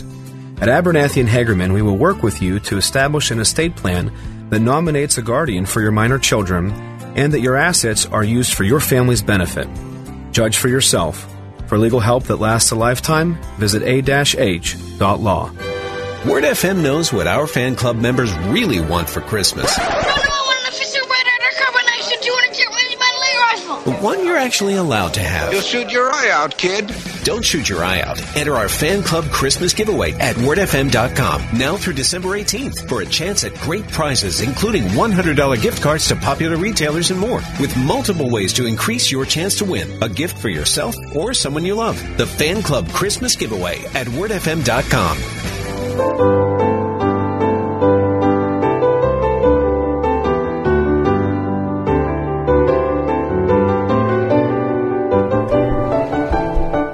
Chevy Volt, John. Give me your knee-jerk reaction. I was cutting my grass a few years ago. Is this going to be a poem? No. I was just getting my creative juices flowing, and already being shut down here. I was cutting. No. I just wanted to know if I should get ready. I was cutting my grass a few years ago, and I was on the curb. Now, if you ever cut your grass, I'm always a little leery. You're cutting your grass because for me, I'm standing in the street with the mower up on the curb, and cutting. Yeah, that could be dangerous. So it scared the heck out of me because I didn't hear a car coming, and that thing went right by me, and I turned and there it was, and it was a Chevy Volt. Now, of course, the Volt is an electric car, one of the, if not the earliest electric car, one of the earliest electric cars, and I didn't hear it. So I always have a little thing for Chevy Volts. So if you're looking for V8s to be driven on your street, I'd like something with for your own personal safety, a smoky, belchy, yes. Okay. Something to let me know you're coming. Do you feel strongly about having an environmentally friendly car? Not particularly. Okay. All right. Not particularly. Why? I mean, I'm just wondering. I mean, I don't want to pollute the air. I was just trying to assess whether you didn't like the Volt because of its design, or you just didn't like. Well, obviously you were upset because it wasn't louder when I came by you. I would just like them to little toot the horn a little bit. Right. It's an electric car. Yeah, but that's a problem with the driver. Well, the Chevy Volt. The reason I bring it up, John, is it's gone. The Volt. What do you mean? Scrap heap. Finished. Over. Chevrolet has said farewell to the Volt. Mm-hmm. Really? I'm surprised by that. It was a quick ride. Gone. Tell me the story. The plug-in electric vehicle, I read from, what am I reading from? The Wall Street Journal today. Mm-hmm. It came out as an engineering marvel introduced in 2010. If you remember. Okay. It was going to be the car for the environmentally conscious. Yes. Those who were intelligent enough to care for the earth. Has it been usurped by the Tesla? Because certainly the Volt and the Tesla are miles apart in price. They're miles apart in price. And also, I believe the Tesla did not enjoy nearly the American intervention that the Volt experienced. You mean being propped up by the United States government? Exactly. The Volt became a symbol of the Obama administration's push for electric cars, if you remember, and a lightning rod for critics of the GM bailout that they took, right? A $7,500 tax credit that President Obama implemented helped make the car more affordable because its sticker price was $35,000. Oh. Mm-hmm. Yeah. So the government paid GM $7,500 for every single Volt they sold. Holy smokes. What about the resale value is of a Volt? About $6. I wonder. My neighbor still has that car. It sits up there. Well, it was a big money loser for GM. It cost a lot to build. It wasn't a big seller because of its high price, and people were skeptical because it was an American-made car. People were more willing to take to the Prius, way more than they were willing to take to the Volt. Yeah. Wonder why? Just because it was a Chevy product. Well, I don't know. I mean, it says here, even with the tax credit, the Volt struggled to appeal to a broader base of consumers beyond environmentalists and tech-savvy buyers. But the Prius is a gas-driven car. Well, it's a hybrid.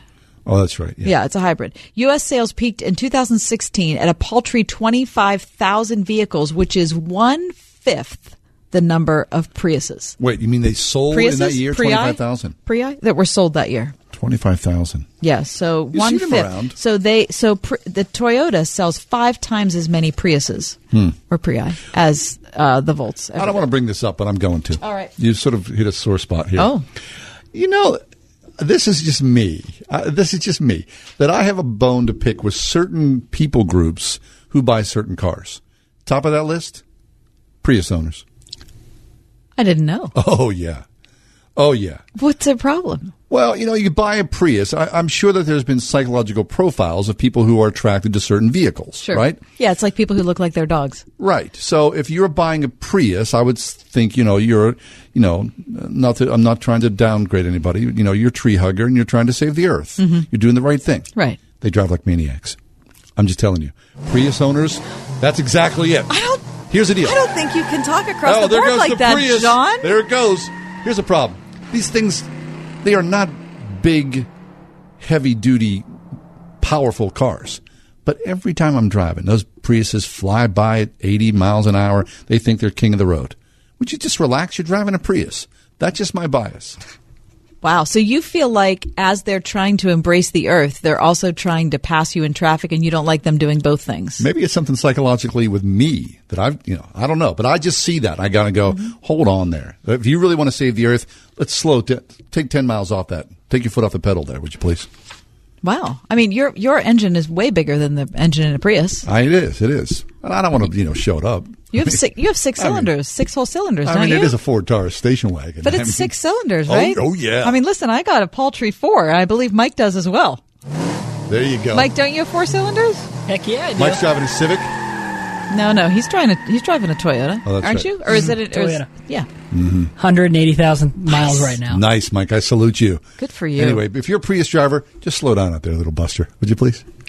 Just slow down. So tell me about John. As I tried to change. I mean, I don't want all the Prius users to hate our show. You know what happened with the little hugs. Okay, do we have to go there again?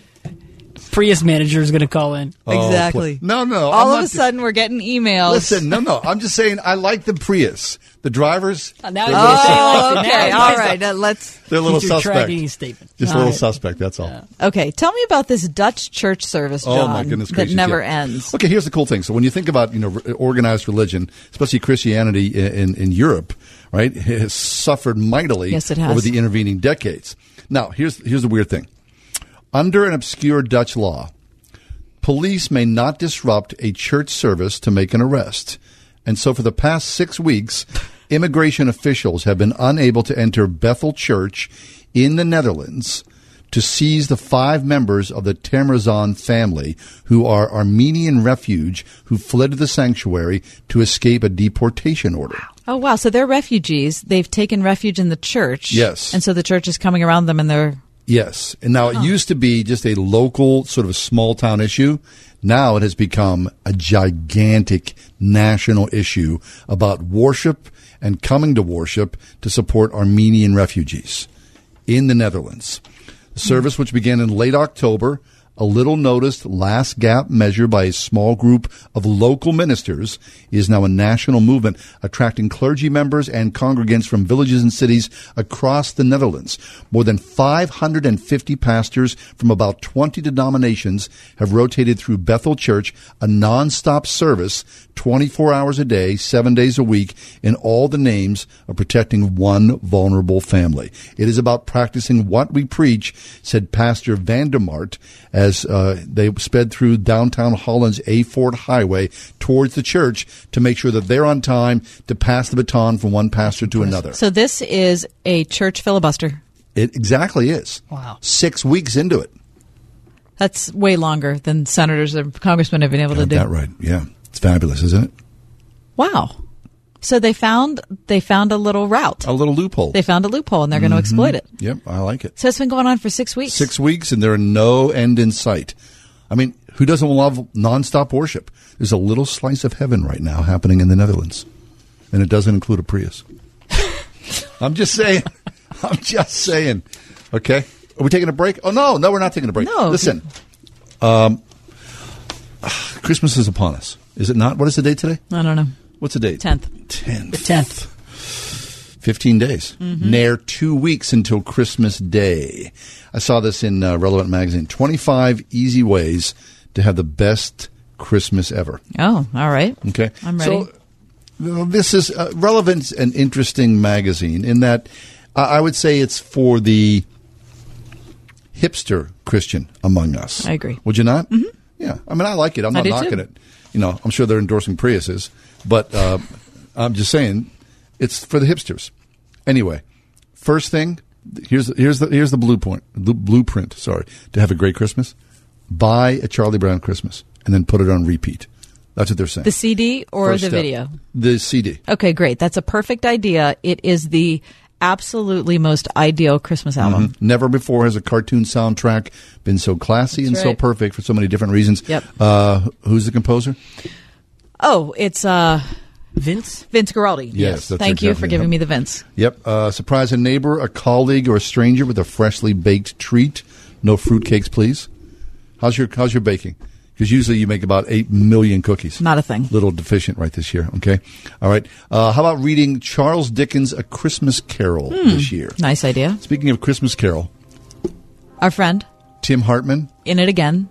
For the 26th consecutive season. It's impressive. Wow. Oh, my goodness. Listen, I did it for 4 years. I thought my head was going to explode. I did. It's like driving a Prius. Oh, about 50 times worse. I mean, I did the Christmas Carol down at CLO for 4 years. I played Jacob Marley. It was a lot of fun. It's a lot of work. It helps your Christmas because you're in front of a live audience every day. Sure. But God bless Tim. Oh.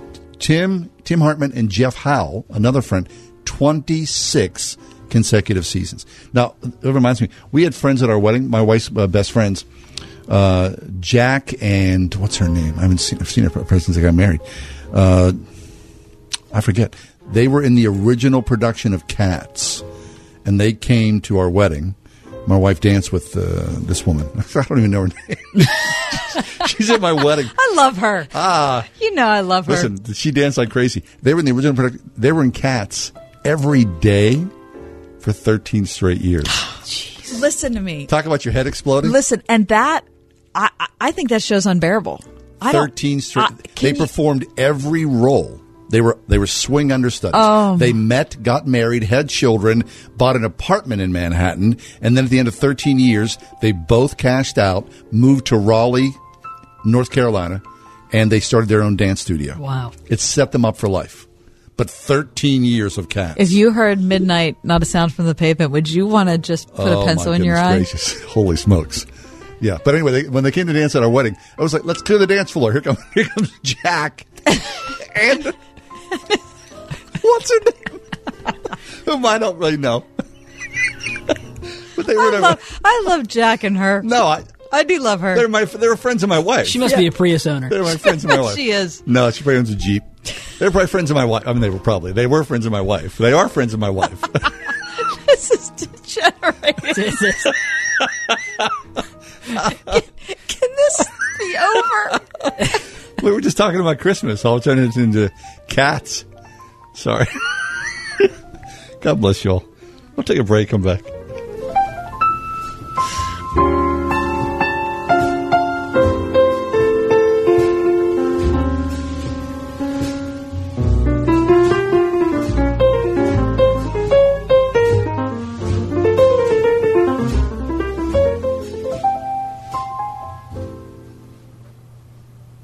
Good mom. You've tried every parenting tip in the book, but nothing seems to stick. Your child is smart, but just can't sit still and focus. Or maybe you know that something is just off. If your child just can't do things you think he should be able to, there is a reason. Brain Balance can help. For over 10 years, the Brain Balance program has helped kids just like yours. This customized program doesn't just mask your child's issues, but gets to the root of the problem. If your child is not making friends, is disruptive in school, or life just seems a lot harder than it needs to be, it's not that he's not trying. He just can't change what he can't control. The Brain Balance program can help. If you feel your child falling further and further behind in school, don't wait. Call your local center today and find out how Brain Balance can build the strong foundation your child needs for a brighter future. Visit BrainBalance.com for the center nearest you. Sylvania is always looking to improve their headlights to help people see farther and drive safer. So they developed their Silver Star Ultra headlights to have greater clarity and the brightest down-road visibility. So now you can see what you've been missing. Sylvania, think farther down the road.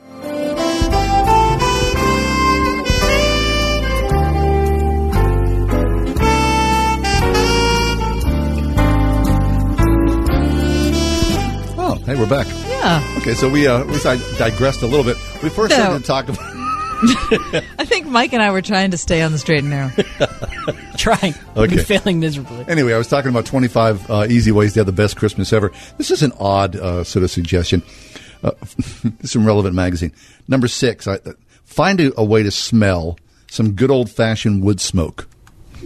A camp out, a bonfire, a fireplace, or even a metal trash can full of Home Depot scraps. Great, so we're sniffing trash cans. Just make it happen, whatever it takes. It doesn't smell like Christmas to me. What, Home Depot? Well, no, I mean just wood smoke. I mean, it smells like winter, which is good. Yeah. Congratulations on all your success. You smell terrific. Hey. Okay. This is just somebody. I was in the Strip a couple weeks ago, and I went up to the balsam, wreaths, and I just smelled that. Yeah, because that's awesome. Listen, I'll bring this up.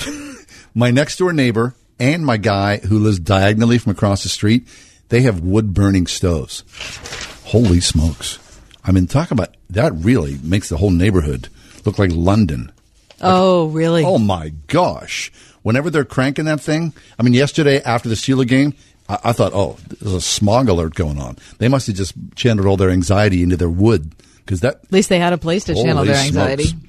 How about this? This is kind of a thing that's kind of come and gone. Number 11, create a flash mob of generosity. Remember the flash mobs? I like the flash mobs. Yeah, me too. All of a sudden everybody's singing Handel's Messiah. But then they're gone. Right. When's the last time you saw a flash mob? I haven't seen one. Okay, so they're saying create a flash mob of generosity. Make some Salvation Army Ringers Day by coordinating a group that fills the little red bucket with rapid fire sending donations. Here's a quarter, Merry Christmas. Here's $1, Merry Christmas. Here's a check for $200 donated from our college Ultimate team. Happy New Year. Then dare that kindly bell ringer not to be filled with goodwill toward men. This is someone working late, I think. Yeah, that seems like it would be intimidating to the poor Salvation Army worker.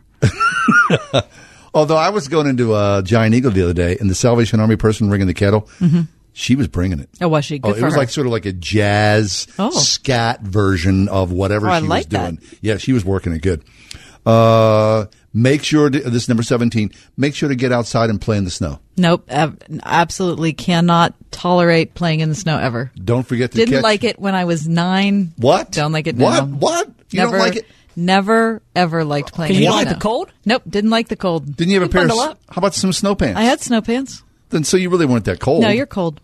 What? I never a single time in my life liked playing in the snow. I'm like gap mouthed. I know. How can you even say that? I feel kind of badly about it, but then I realized that I just need to be who I am, and so I just always. Sledding? No, I mean I sledded. No snowmen. No ice skating. I made snowmen. I was a lousy ice skater. I really don't like being cold like that. Oh, okay. Well, I like it. I like being out there. Good. I want you to go out there. I know Mike loves it too. I want you guys to go out and play in the snow. I'm hoping. Wait till that first big snow comes. I love that so much. Don't you love it, Mike? I love it. Wait until you get your kid on the sled. That's what I'm waiting for. Oh, that is so much fun. I want to build a snowman with him. Holy smokes, that is a lot of fun. I always felt guilty.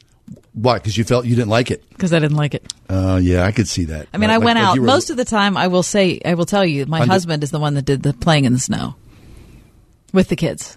Oh, that's okay. As long as one of you were out there having a good time. Well, but even I don't as know. a kid, though, you felt guilty?